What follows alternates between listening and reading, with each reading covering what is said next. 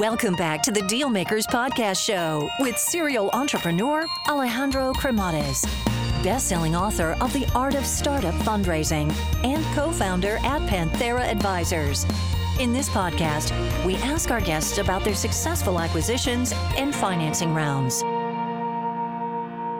Hey guys, so just a quick overview here on Panthera Advisors, as I think it might be of value to you. So Panthera Advisors exists in order to help founders that are in the process of raising capital or get their company acquired.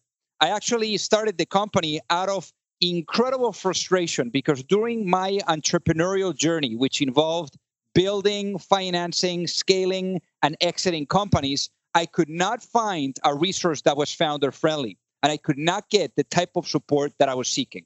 So as a result, I made a ton of mistakes along the way. So if you're looking to raise capital, or you are looking to get your company acquired, or just need some sound financial planning, and you're looking to get the best possible outcome in the shortest period of time, feel free to learn more by visiting us at pantheraadvisors.com, or just reach out directly and shoot me a note at alejandro@pantheraadvisors.com.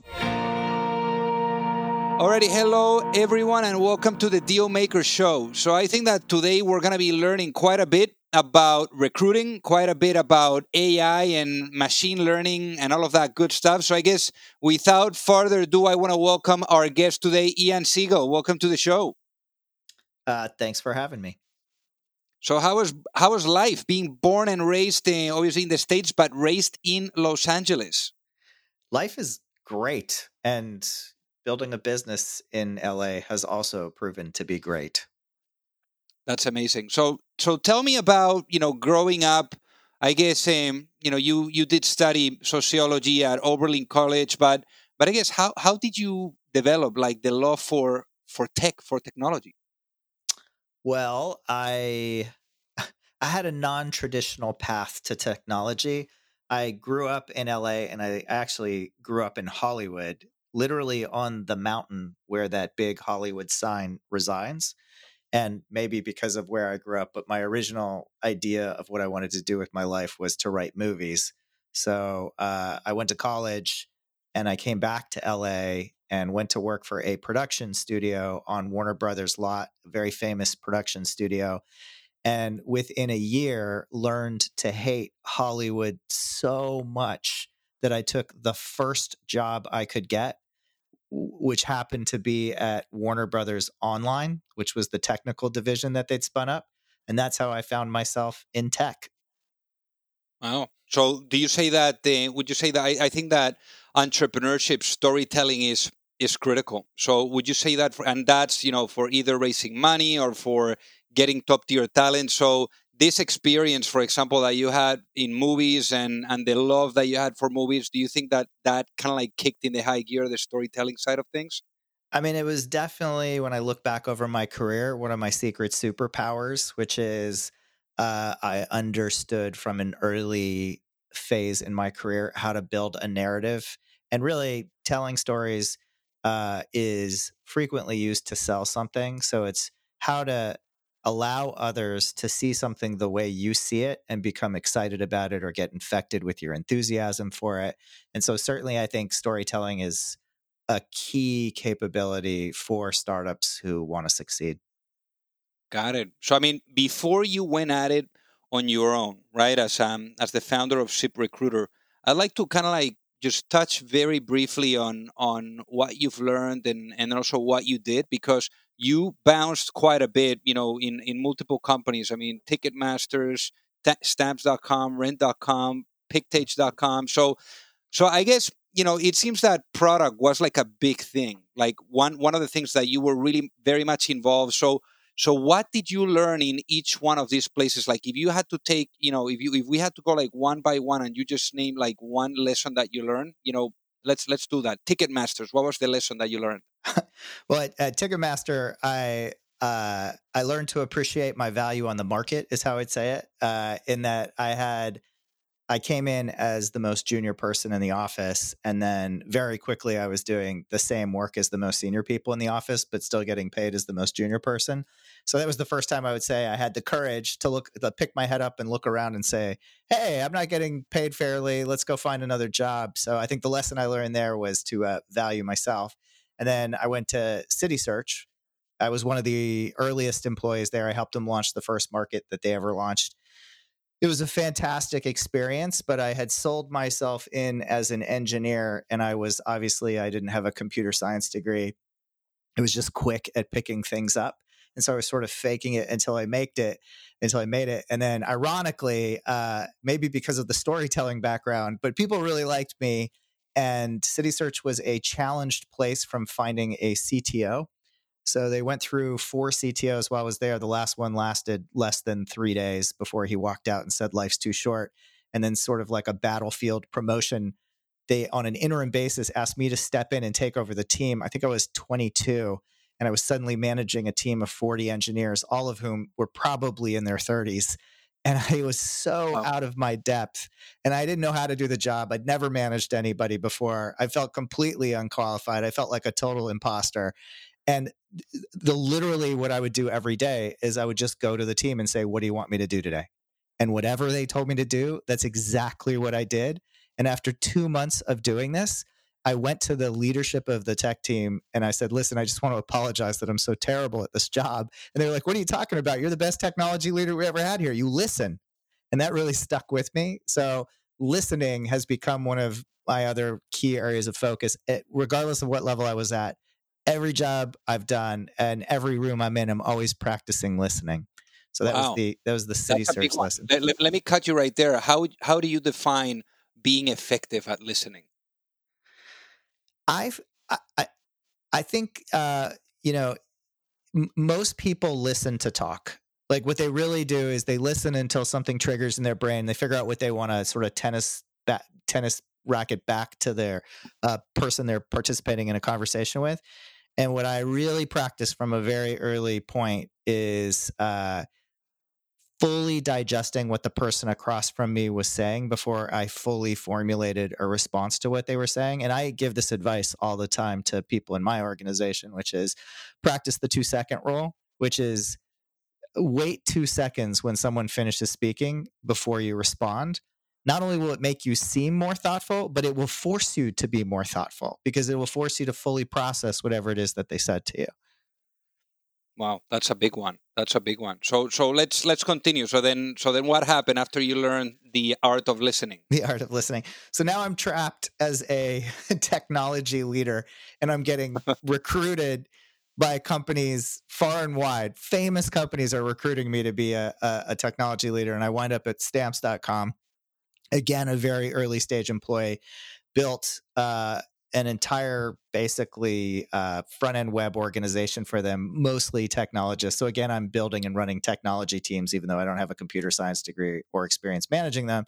And that went extremely well. And I think, what I really learned there, I think the most interesting lesson I learned there, I learned many lessons, but the most interesting one was we were working with the post office. Stamps.com let you print postage from your printer. That was their whole business model. And it was a multi-month certification process from the US Postal Office to make it legal. And we were basically in a death march. I've never been at a job like this. It went on for a solid 4 months where nobody left the office, 7 days a week, no holidays, no breaks. And we had to provide perks to our employees, and we offered everything. We were offering money, we were offering laundry services, we were offering meals. And what I learned in that period was what really motivates and incentivizes people. So number one, having a common mission. But number two, if you really want people to appreciate something, make it tangible. Back then, one of the things we did is we gave everyone a $300 device called a TiVo, which was the first sort of set-top box that let you record TV shows. And I've never seen such gratitude from an employee base for anything. I mean, this was the cheapest possible perk we could give them. And yet they were so grateful. They thought it was such a thoughtful gift.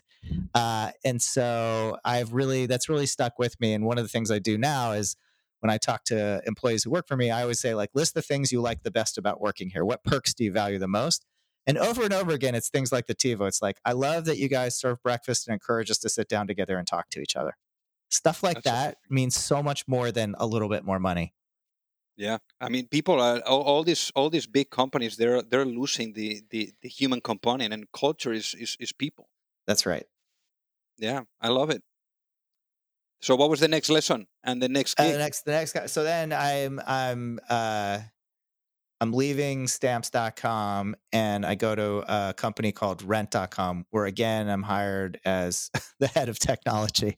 And at this point, I've got like a blue chip, gold plated resume. And people think it's incredibly impressive that I've now worked at 3 companies, 2 of which IPO'd, 1 of which sold for hundreds of millions of dollars as a head of technology. And there I actually started to feel confident as a head of technology, though still terribly miscast. That was not my core skill set. But what I learned there is that regardless of the role you play at Rent, more than at any company previously, I started to get heavily involved in the product. And that was where my real passion lay. And I knew there that like, hey, once you find the thing you love to do, you have the power to craft your reality. So I knew I was never going to take another technology job again. It's really funny because when I was leaving Rent.com, we sold it to eBay for $435 million. And when I was leaving, I was getting recruited. And I'm not kidding. Facebook was calling me and saying like, will you come be a VP of engineering? And I was like, I will never run an engineering team again. Facebook wasn't Facebook back then. I probably should have taken that job. But that's the level of calls I was getting because I was this famous head of technology now for 3 companies in a row. But I took a job at a company called Pictage where I would get the opportunity to run multiple teams and do the thing I loved, which was product. So then product. So now it was like from engineering and tech. Now it's product. So product and product market fit. What did you understand about product market fit, like really focusing and nailing it on product so much now? Yeah, I from like the first job I did, and again, maybe it goes back to the writing movies and having to create a log line for a movie, but I really felt like there was a fundamental truth at these startups, which is every one of these businesses only sold one thing. No matter how many things they said they sold, they were really only capable of getting famous for one thing. And, the example I will give people today is like, what does Google do? And everybody says, oh, Google's a search company. And it's like, yeah, it's a search company. And it's also like the biggest mapping company and the biggest email company in the world. But nobody really thinks of them that way. They think of them as a search company. And so with product, it was really trying to find one sentence differentiation that you could own the mind share of within society or within your customer base. And I felt like that was the key to my success over and over again with products, which is just having that understanding that you've got to pick something to be the absolute best at. And then you really just want to say it over and over and over again in as many places as you can so that you really own the mind share around it. Got it. So then let's talk about, and I love the fact that you say that every company is just viewed for one thing. And, sometimes, like we forget about that, especially when you're an operator and building stuff. But I guess once, you were, and you did product, for my life as well. I wanna go just right into it. Like, at what point do you realize, maybe it was, during my life, which was your most immediate gig before you launched your own business, what happened that, all of a sudden you came up with the idea of ZipRecruiter? What was that process like? Yeah, I had the idea for ZipRecruiter all the way back when I was working at Stamps.com. The nature of these startups is that the HR departments are tiny and frequently aren't able to do the recruiting for you.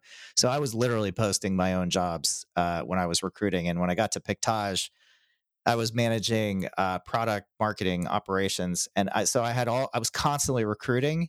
And to post a single job, it was like, where are you going to post it? I'm going to put it on Monster. I'm going to put it on Hot Jobs. I'm going to put it on Dice. I'm going to put it on Craigslist.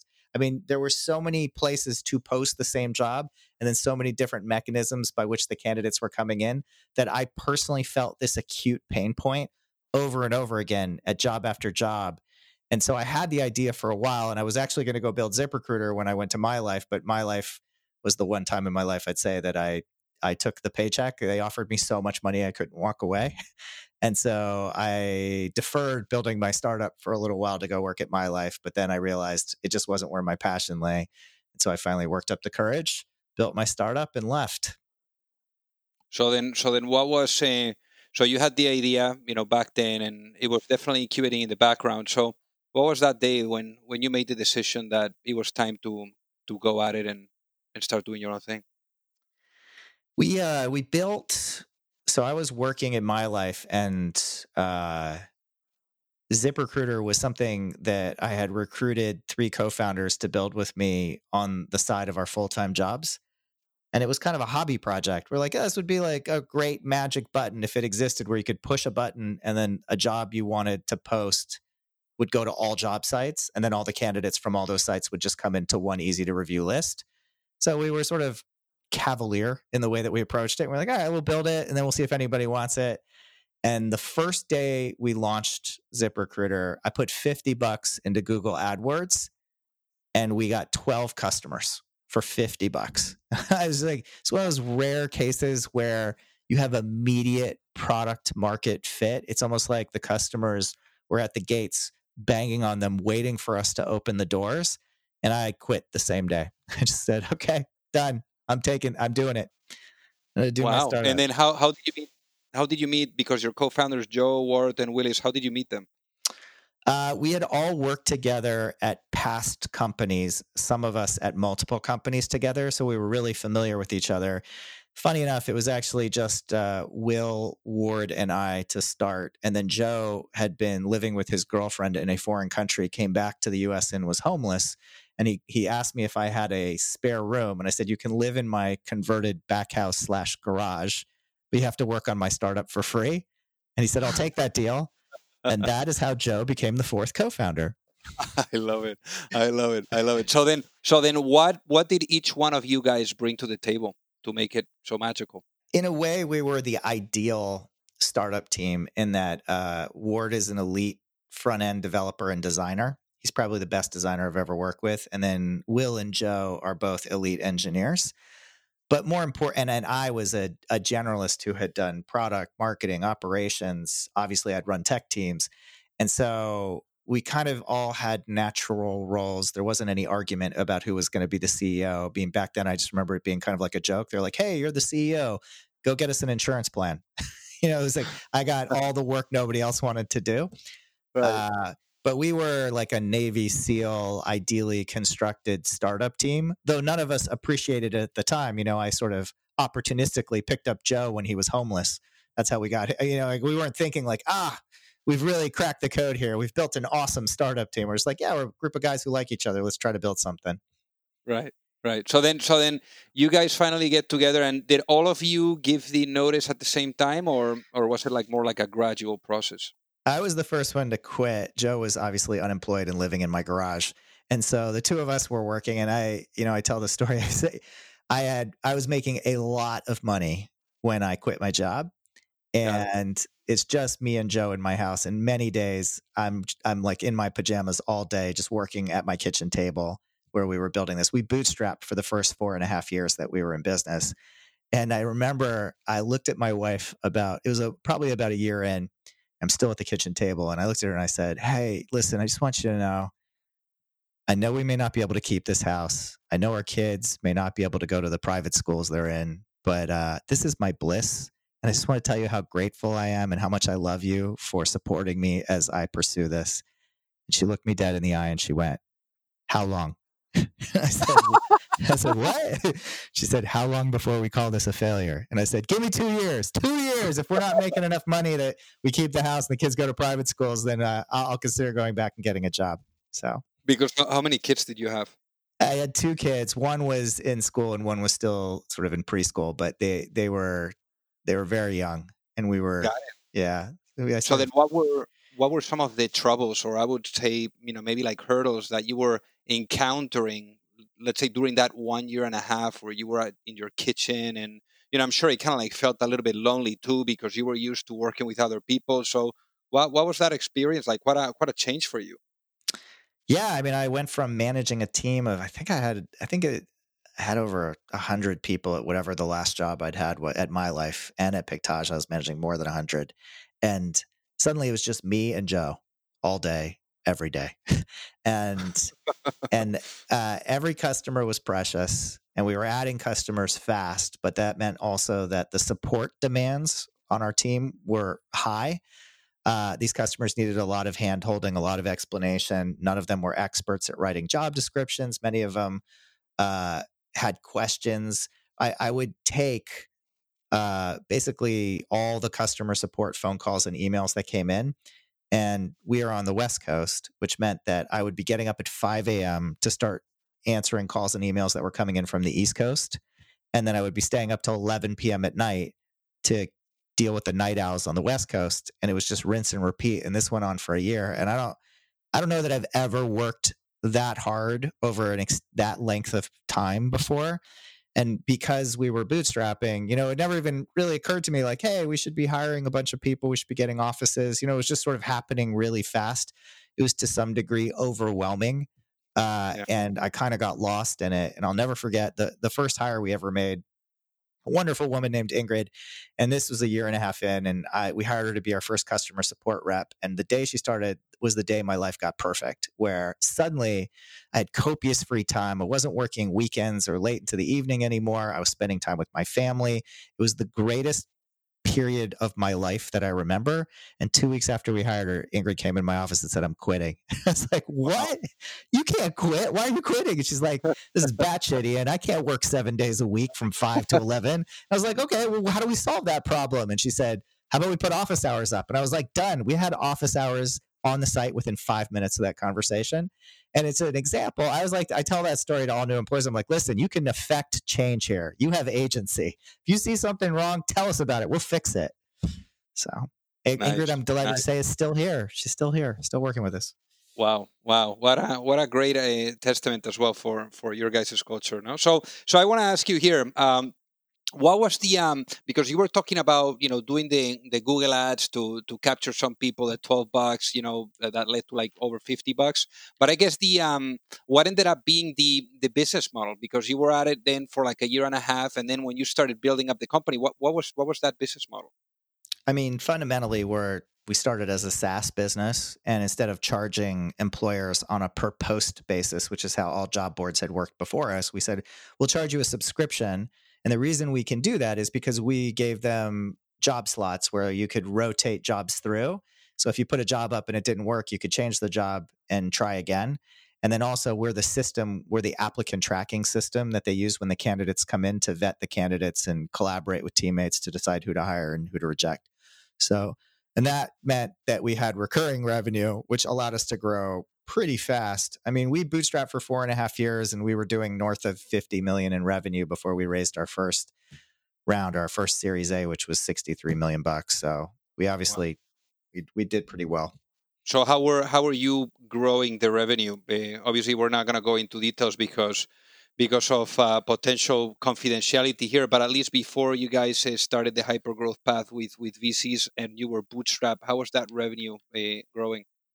Well, I mean, it's, I think, no secret that ZipRecruiter does a fair amount of advertising, and we were doing that advertising before we raised the VC money. So we were in TV and radio and a bunch of other channels.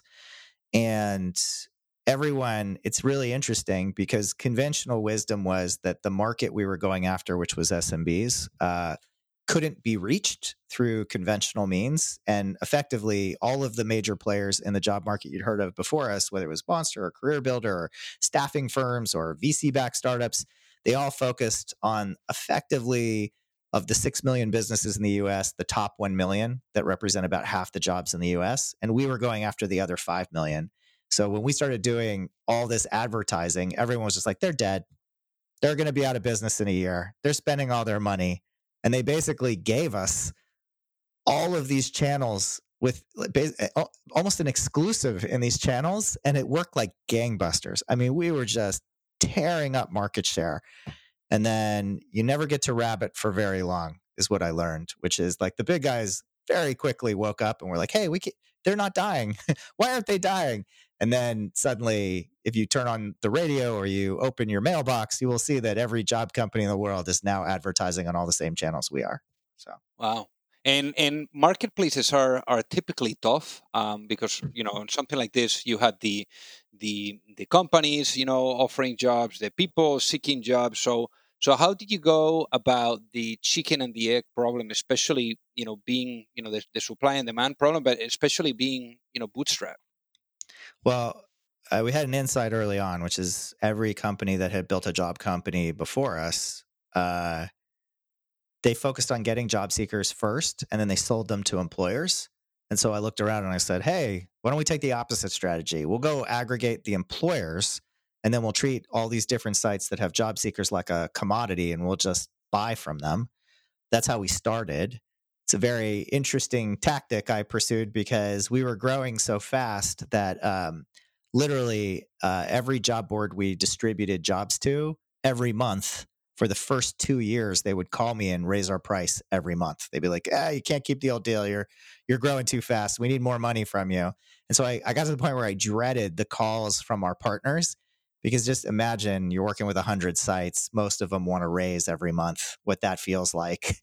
And then this funny thing happened a couple years in, which is I still got the calls, but almost overnight, all the calls became, hey, what can I do to make sure you're happy and keep your business? Because they had ladder stepped us up into becoming one of their biggest buyers, if not their biggest buyer. And I was like, what you can do is you can give me a discount. And so suddenly we started to build a moat around our business by using our size and leverage to get preferential deals. But it was a painful 2-year process to get there, let me assure you. I hear you. So at what point would you say that your wife felt it was okay to continue going? We did really well. I mean, financially Was there we like did a point well. Yeah, that she was yeah. like, okay, I think this is going into somewhere, It was, I would say the first 2 years were thin, but we were just building an ever larger customer base. And the beautiful thing about a recurring revenue model is that it just, the revenue predictably grows. And Yeah. it was probably around the third year that I think she woke up to the fact that there was the same amount of money going into our bank account as there used to be. So. Very nice, very nice. So we know, Ian, that being an entrepreneur, there's not such thing as a straight line, and you have the highs, you have the lows. But I want to ask you here, what was a moment for you that perhaps one of your darkest moments, let's say, during the journey of this business, that led to a really incredible, magical breakthrough? Well, ironically, we bootstrapped for 4.5 years, and then we raised $63 million in a Series A round, which was, I believe, the largest in LA history. And we had to make a decision, which was, do we tell people we've raised this money or not? And up to this point, we had practiced what I called security through obscurity, where we never told anyone how well we were doing intentionally, because I was really concerned, having worked for multiple VC-backed businesses and knowing a lot of VCs, that there would very quickly be copycats of our business model. People realized how lucrative it was. But at that moment, there were a lot of internal advocates for sharing publicly that we had raised this money and sort of beating our chest, because they said it would help with recruiting. And I was swayed by that argument. But the week after we were in the LA Times and a bunch of other newspapers and TechCrunch announcing the fundraise, was probably the worst week of my career at ZipRecruiter, because not only did a legion of partners call me up and say, you damn liar, you've been saying you're 4 guys in a garage, you're bigger than we are, and then try to renegotiate their deals with me on the spot. But our largest partner, who was our biggest source of traffic, fired us immediately, circled us, put crosshairs on us, and said, you're our number one competitor. And so overnight, the fundamental the sort of economics of our business changed, and our access to job seeker traffic changed. And in the spirit of what doesn't kill you makes you stronger, it compelled us to start focusing on the other half of our marketplace. And with the mantra of never again, we're never again going to be in a situation where other companies have the power to limit the amount of traffic we get. And that's when we started to really focus on building an excellent job seeker product to go with our excellent employer product. That's when we made a major investment in mobile, which turned out to be a prescient decision, because back then, about 25% of job seeking happened on a mobile device or tablet. Today, just a few short years later, it's 75%. So being the best at mobile turned out to be one of our better long-term decisions. And it, I'll never regret, because of the many positive things that came out of it, the decision to announce publicly, but it strategically definitely was a dumb decision. And why 63 million? I mean, it's not just like one of the largest in LA, probably one of the largest in US history when it comes to Series A's. I mean, why 63 million at a Series A? Why not raising, just a tiny bit and then maybe a little bit more and continue on the pace of the different financing cycles? Yeah, we had a tiger by its tail, and there were so many things that we wanted to do simultaneously. And whether it was to ramp advertising in channels where we still had basically free reign and were operating like we had exclusives because we were the only ones in it, a particular desire to invest heavily and rapidly in technology. There was a lot going on technologically in our business. It was right around this point that a funny challenge happened to our business, because after we survived the companies and partnerships dissolving and losing some traffic right after we fundraised, by focusing on it, we immediately built a great job seeker product, and job seeker traffic skyrocketed. And then we started delivering not 30 candidates per job, but 40, 50, 100. And it turned out that when you get to that level of candidate delivery, it actually upsets employers. So our strategy of more as being our true north turned out to start hurting us. And we had to make a major pivot from more candidates to a laser focus on quality candidates. And the technology that was emerging in machine learning and deep learning, what everyone calls AI, it was really hard to find engineers who were good at it. It took a lot of investment to get it up and running, and we were right at the early stages of it. And so I knew I needed a large war chest if we were going to really go after what the next iteration of our business was going to be. It was probably the single biggest pivot we had to make as a business, which was shifting from volume to quality. Got it. And definitely AI and machine learning, there's just like so much noise, right? And everyone says, oh, I'm doing AI for this or machine learning for this. So I guess you were talking about like building a big war chest. I guess the one of the biggest probably expenses there, or the biggest cost, was the scientists, not the data scientists. Yeah, we have over 250 engineers that work at Zip now. We have 60 in an R&D center in Israel that are doing some of the most advanced algorithmic work in the world.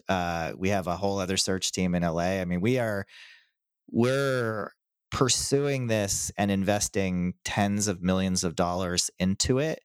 And it's exactly what you said is exactly right. Like, if you really want to do this work, it's not easy to find the people, but more importantly, it takes an extraordinary quantity of data to actually train these algorithms. Yeah. There are very few companies in the world that have enough data to do it.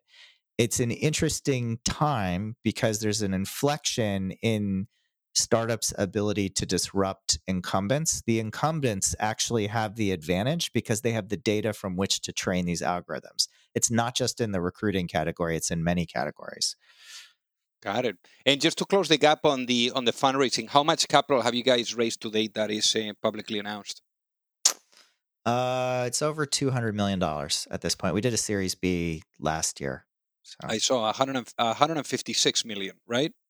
Correct. Really nice. And would you say that in your guys' case, I mean, typically the people that I have on the show, is people that had to go there and fight, to get, the round, because every company, like the bootstrapping road is not the normal, right? When you're thinking about hyper growth companies, it's like you got to get out there, you got to fight, you got to build a funnel and start pounding doors to get some financing. But in your case, I mean, we're talking about doing tens of millions already in revenue. Were you literally having people waiting for you at at your office when you were arriving, on Mondays at 9 a.m., or what was the deal? Yeah, I mean, we were, we were that if you want to feel really good about yourself, successfully bootstrap a company because it is like having the most leverage you can possibly have in a negotiation because you are buried in suitors. So our Series A was relatively easy to find quality investors who wanted to participate because we were the untouched company. We'd never had a dollar put in and we were doing so well. I still was an idiot. I mean, I could have it's very hard to be good at something in life until you've done it a few times. So that was the first round of funding I'd ever raised for any business I was at, and obviously I made a bunch of mistakes, and even then I still have great partners and investors. They've been tremendous all the way through. But if I had a piece of advice for anyone out there thinking about raising money, which is find a quality advisor. I mean, it will change your life to just have one smart person who has the wisdom and experience to sit on your shoulder and tell you how to avoid the pitfalls in that process. Got it. No, and that's a really good one. That's why I actually, build my next business, which is Panthera Advisors. But anyway, that's a different conversation. So why did you decide to get Institutional Venture Partners as the lead investor for this first round? What did they have that nobody else had? So I had a really interesting experience. I got to talk to some of the best investors in the world, and I was surprised by the level of input many of them wanted to give me on the business that was doing so well. The changes they were outlining as thinking were good ideas. I would say the demeanor of some of the investors I was talking to was one of they were sort of adopting more of like a mentor coach role with me as opposed to a partner role with me. And I had been building startups for 17 years before I built ZipRecruiter. So IVP came to me and they really, from the very beginning, they were like, how can I be helpful? What would be helpful? They listened. That's what I would say. They listened really well. And everything I said, they wrote down and followed up on. I was so impressed because I think the number one thing I look for from a VC is make my job easier. And the only way you're going to make my job easier is by listening to me. It's not by talking at me. So, and by the way, a lot of the advice that many of those VCs gave me, I wound up taking, and it was greatly beneficial to the business. So in no way am I denigrating their advice or their wisdom. I'm just saying it was the wrong way to start a conversation. Got it. And I think that the listening it just keeps popping up, and I really love that part, Ian. I think that listening is everything, and that's why we have two ears and one mouth, right? So that's for sure. So I guess the talking a little bit about that line. I love that line. I'm stealing that. So yeah, let me ask you this. So so in our world, I mean, we're talking about now like putting in, machine learning, AI. I mean, this is really incredible that now, with just like pushing a couple of buttons, you got what you need. So in a world where the vision of ZipRecruiter is fully realized, what does that world look like? I mean, the first thing you got to realize is whether it's a Boolean algorithm or a heuristic-based algorithm, which is what engineers have used in the recruiting space, and I'll speak to the recruiting space specifically for all time. The first version of an algorithm, machine learning algorithm that we used, produced satisfaction as measured by a thumbs up from the employer when a candidate applied at 100% improvement over what the previous satisfaction level was. And the most recent version of our algorithms is 300% better. And what I say is the dawn of robot recruiting is here. Like no human will ever be as good again as these algorithms. And it's because the algorithms are capable of developing insights over large data sets that no human would. And I'll give you a really concrete example, which is something like if you post a product manager job in New York, the algorithm at ZipRecruiter is smart enough to know that that job should be shown to product manager candidates in LA because those candidates in LA will frequently move to New York for that job. similarly, the algorithm is smart enough when you post a customer service job in New York not to show that job to customer service reps in LA because they won't move to New York to take that job. That's the kind of rule you would never have put into your heuristic algorithmic approach.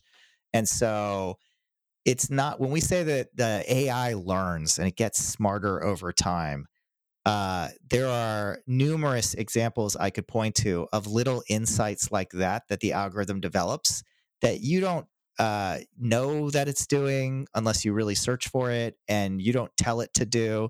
This is software that studies a crowd, looks for patterns, and exploits them. And that's going to be true and across a wide variety of industries. However, the number one question I get asked is, does that mean that the robots are going to replace humans and we're not going to need humans to do recruiting anymore? And let me make this really simple. That will never be true. And there's a really easy answer why, which is whoever has received a call from the recruiter in the past has usually taken that call.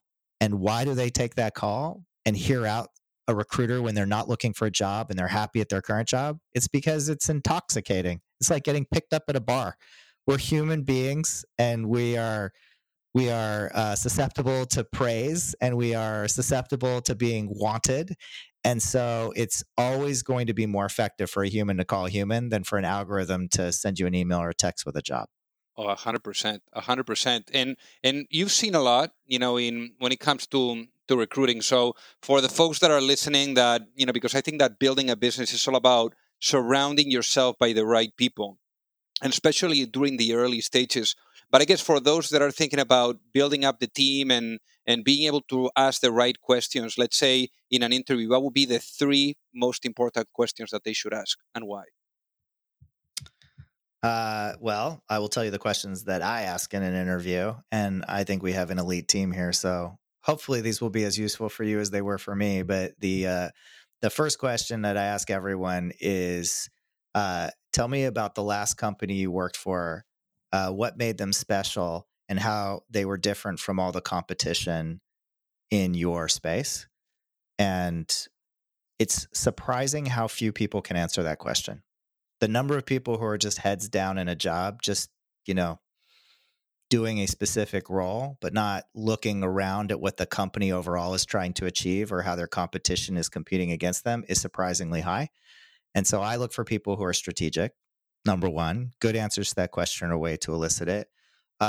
Number two, which is I like to ask people, like, tell me about a time when you failed. And then a lot of people try to turn like a positive situation into negative. But the most important thing I'm listening to in that answer is, what did they learn? Like, how reflective were they about the failure? And that turns out to be one of the most telling questions that you can ask. And then the third thing is I try to engage them at some point, either at the beginning or at the end. I'm like, tell me what you like to do, and find something they're passionate about, and then ask them to tell me about the thing in detail that they are passionate about, to see how infectious they can be. What is their enthusiasm level? How vulnerable are they willing to be? Are they willing to geek out with me on something? Because for me, it's the people who are passionate and strategic and thoughtful that turn out to be the best employees. Got it. Really cool. And is there like one thing or like a constant pattern that you see that is like always the same red flag that is like so quickly, that appears during interviews that you're like, okay, next? I mean, for me, over and over again, I feel people overweight extroversion in interviews. It's the hardest thing to overlook. There's just some people who are naturally comfortable in a higher pressure situation. That doesn't mean they're great at what they do or they'll be great working with you. And so I always say the 3 things that matter in an interview are the references, and the references. So do yourself a favor, always check the references. And there's this interesting trend now that I just got reminded of, is how companies now are all about what you're capable of rather than where you studied. Have you seen that too? Yeah, I mean, you have 101 months in a row of the economy creating jobs. You've got 3.7% unemployment. You're basically at what we call peak employment in the country. So it's incredibly difficult to find experienced talent right now. It's a job seeker's market, not an employer's market. And as a result, employers have had to get very, very honest with themselves about what does this job really take? And so it's less about where you went to school. It's less about the companies you worked for before, and it's more about expertise in a single skill. And whether that be a specific software, whether that be in sales, I mean, there's a lot of different examples now where companies are eliminating all but the most important requirement, and everything else becomes a nice to have. Interesting. And I guess for you, I mean, we were talking about, recruiting and making decisions on who you bring on board and stuff like that. But I guess more on the decision side of things, because the other day, for example, I heard someone saying that life and business is like a game. Every choice that you make, has an impact. But obviously, there is very important choices that can determine, like whether you're going to survive or you're going to die. So I guess during those times where you're making those really critical decisions, what's the process? What does the process look like for you? I mean, I spend a lot of time talking to people internally about the difference between reversible and irreversible decisions. I stole this from Jeff Bezos. Clearly, I was not the original author of this, but I think it really rings true for me. There's very few decisions you make that are irreversible. So the most important things I look for are frameworks around decisions such that we know whether or not something's working or not working, and whether that's a hire or a new product that we're launching. There's an important skill that if you want to be an entrepreneur, you have to develop, and it is incredibly difficult to develop, but it's really what separates the winners from the losers, in my opinion. It's very simple. Can you ignore sunk cost? Whether it's a hire or an investment in a new product strategy. I'll tell you, the hardest day I had at ZipRecruiter, the hardest single day, we'd spent a year working on a product, and 30 people for 1 year had fully committed to it. And at the end of a year, we killed it. Toughest decision I had at ZipRecruiter, but it wasn't working. I mean, and the thing is, you can always find bright spots or soft signal that there's a possibility it'll start working. But after a year, if something's not working in a year, kill it. Got it. Got it.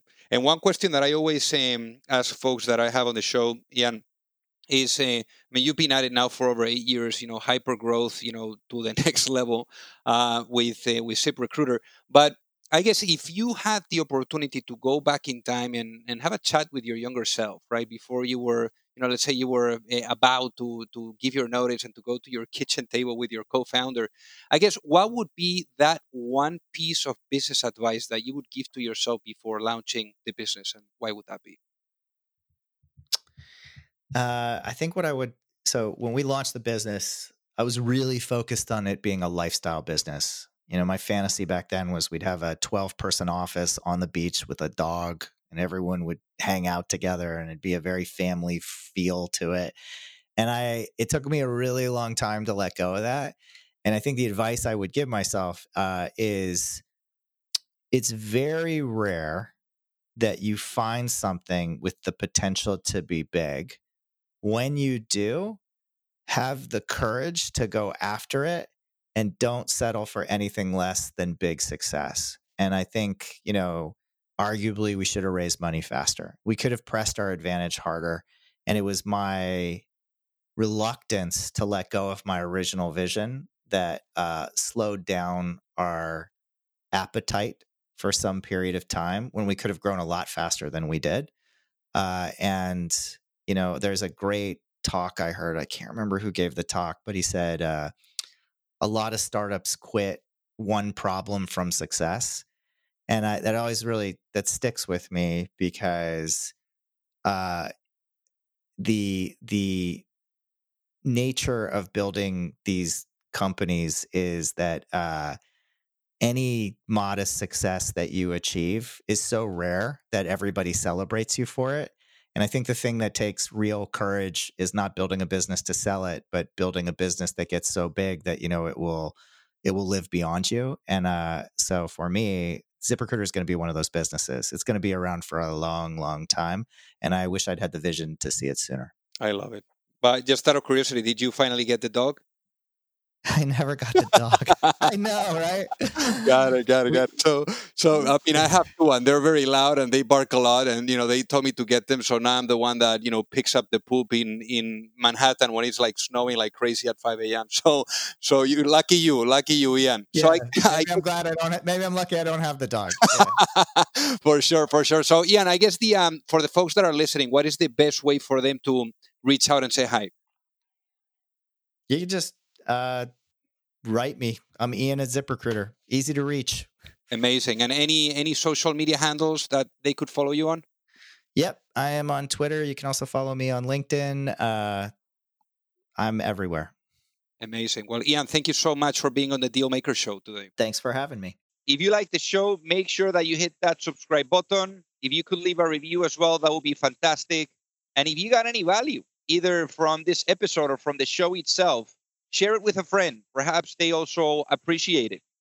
So also remember that if you need any help, whether it is with your fundraising efforts or with selling your business, you can reach me at alejandro@pantheraadvisors.com.